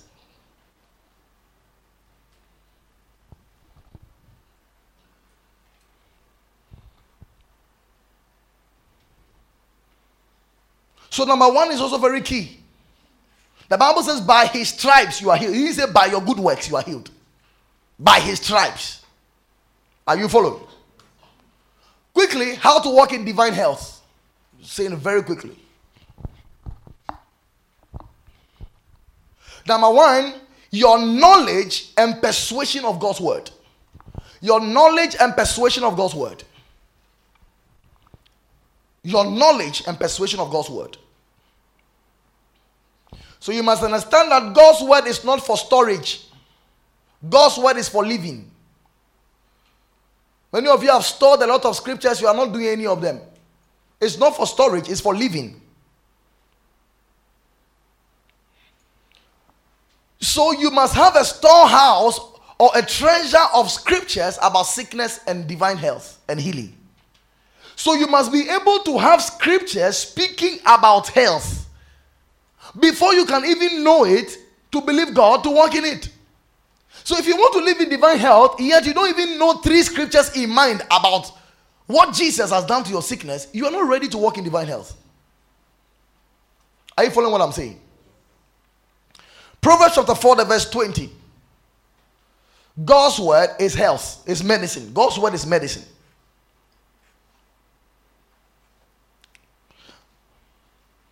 Third John chapter 2, you can write all these scriptures down. They are there for your healing. Okay? What God's word has said about health. I'm giving you most of them. 3 John 2.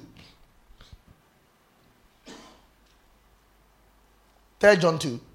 He says, beloved, I wish above all things that thou mayest prosper and be in what? Good health. So it's God's desire for you to be in good health. But it must be your desire too. So the fact that it's God's desire for you to walk in divine health does not mean you walk in divine health. It must become your persuasion. Are you following this? Isaiah 53, verse 4 and 5. So you must go and read these scriptures and meditate on it. He says, for he has solely borne our griefs. The word griefs there is sickness. And carried our sorrow. The word sorrow there is pains. So any pain in your body has already been carried by Jesus. He says, yet we did esteem him stricken, smitten of God, and afflicted. Number 5. He says, for he was wounded. Are you seeing that? So Jesus was wounded for our transgression. He was bruised for iniquities. The chastisement of our peace was upon him, and with his stripes we are healed. 1 Peter chapter 2, verse 24. 1 Peter 2, verse 24. Now look, Isaiah says, by his stripes ye are healed. Now Peter says, who in his own self bore our sins in his own body on the tree, that we being dead to sin should live unto righteousness, by whose stripes ye were healed. So it's telling us that our healing is in the past, and we need to believe it. Tell somebody, my healing is in the past. Say, my healing is in the past. Say, I am healed. Come on, shout it. I am healed.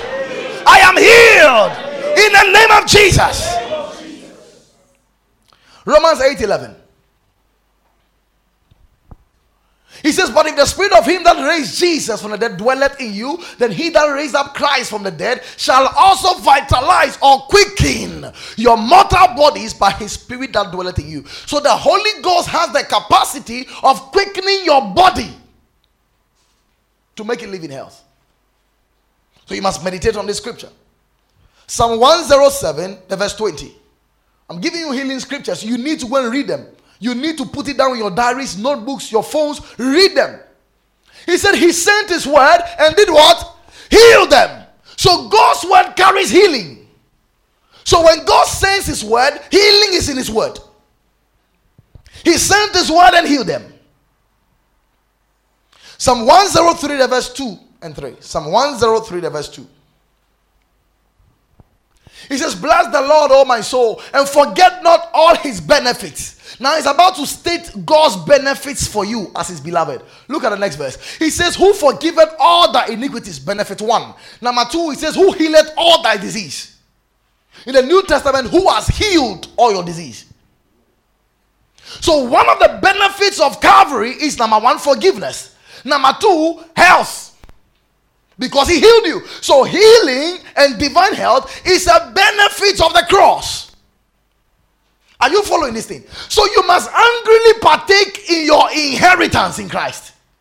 Tell somebody, I walk in divine health as a benefit of redemption. I walk in divine health as a benefit of redemption. Are you being blessed?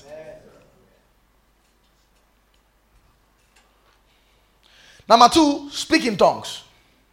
Learn to speak in tongues. The Bible says, he that speaketh in an unknown tongue edifieth himself. He edifies himself. The word edify is from the Greek word oikodomio. The word oikodomio means to build or to repair or to restore. So he says, he that speaketh in an unknown tongue edifieth himself. The word himself means your spirit, your soul, and your body. So the more time you spend in speaking in tongues, you are repairing your body. The Bible says your body is God's temple. So if your body is God's temple, there could be leakages. You can repair it by speaking in tongues. Are you following me? But you see, you can speak in tongues out of a place of lack of revelation. When you speak in tongues with this revelation, it begins to operate. So many of you have been speaking in tongues, but you don't know the power of speaking in tongues. It's a weapon. It's a repairer. There was a man called Carl Peterson, who was a doctor, yet a Christian. He did a certain test on the human brain as it relates to tongues. And you'll be surprised. He said he put people who don't speak in tongues and asked them to pray with their own language, and put another person on a machine who speaks in tongues. He said when those who don't speak in tongues were praying normally in English, when he was checking their brains, nothing happened. He said when those who spoke in tongues, the man who speaks in tongues on the machine, began to speak in tongues, there was a certain organ in the brain which is actually very dormant. It does not work. When you begin speaking in tongues, that organ begins to work. And guess what? That organ begins to secrete a certain fluid. And that fluid enters into a man's body and gives him health.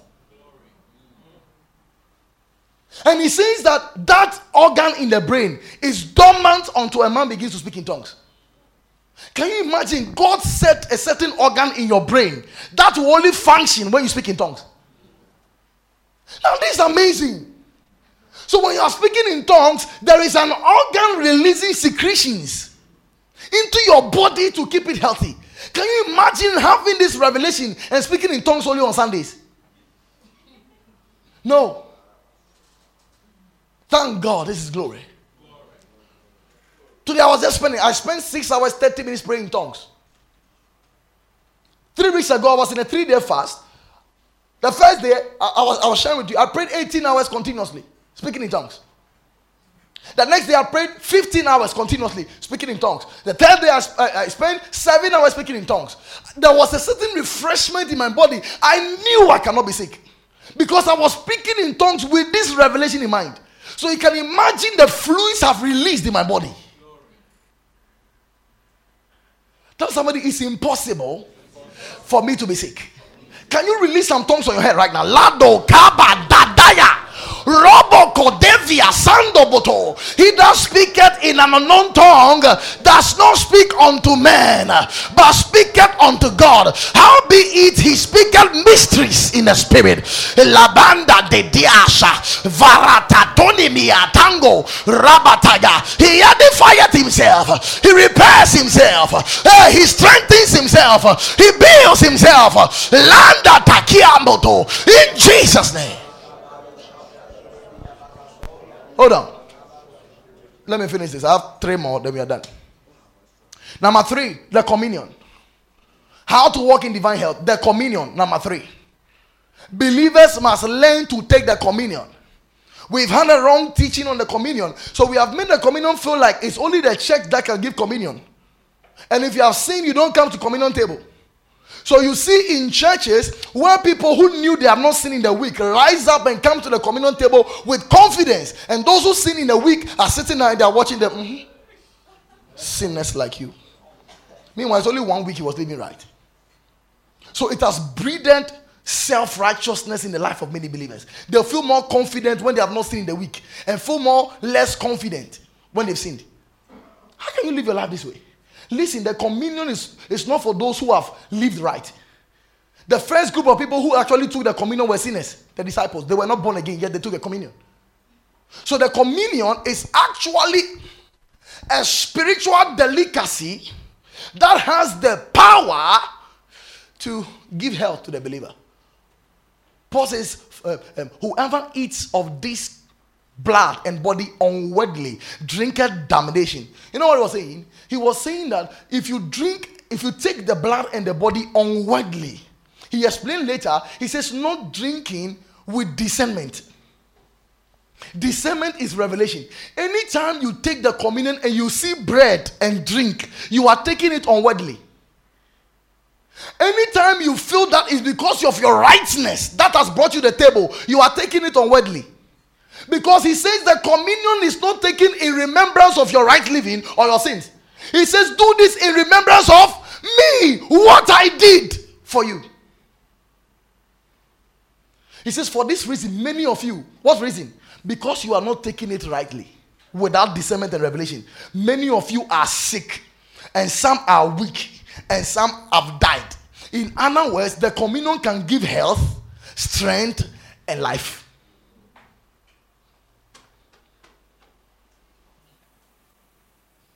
Are you following what I'm saying? In other words, when you have blown it, when you have actually done something that is not right before God, you must come to the table. And as you eat it and hold it, he says, this is the body that was broken for me. He wore the crown of thorns, so I wear the crown of grace. His side was pierced, so that out of my belly shall flow rivers of living water. His face was disfigured, so my face will be figured and transfigured. His hands was pierced, so that the work of my hands will be blessed. His feet was pierced, so that wherever the soles of our feet shall tread upon, I will possess. So when you're holding the bread, you remember everything his body accomplished for you on the cross. And as you hold it, he says, no, sin cannot have dominion over my body, because Jesus' body was given for my sins. As you hold the blood brought you forgiveness. The Bible says this blood speaketh better things than the blood of Abel. What did the blood of Abel speak? It spoke vengeance. It was crying against Cain that kill him because of what he did to me. But the Bible says the blood of Jesus speaketh better. What does it speak? Grace, healing, and health. The Bible says the life of the flesh is in the blood. So as you take the blood, the body, and the blood, what you are saying is that it begins to replace the life in your blood.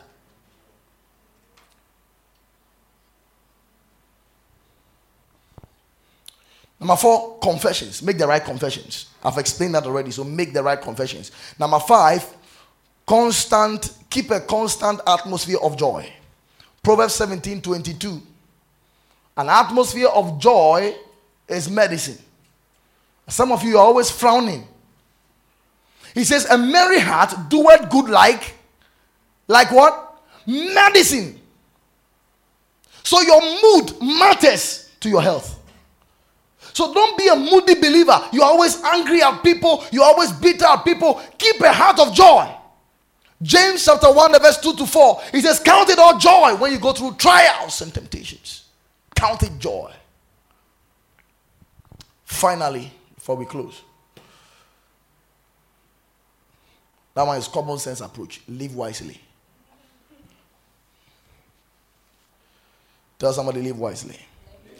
That means develop good healthy habits. Eat well. Live a life of glory to God. I'm done with you.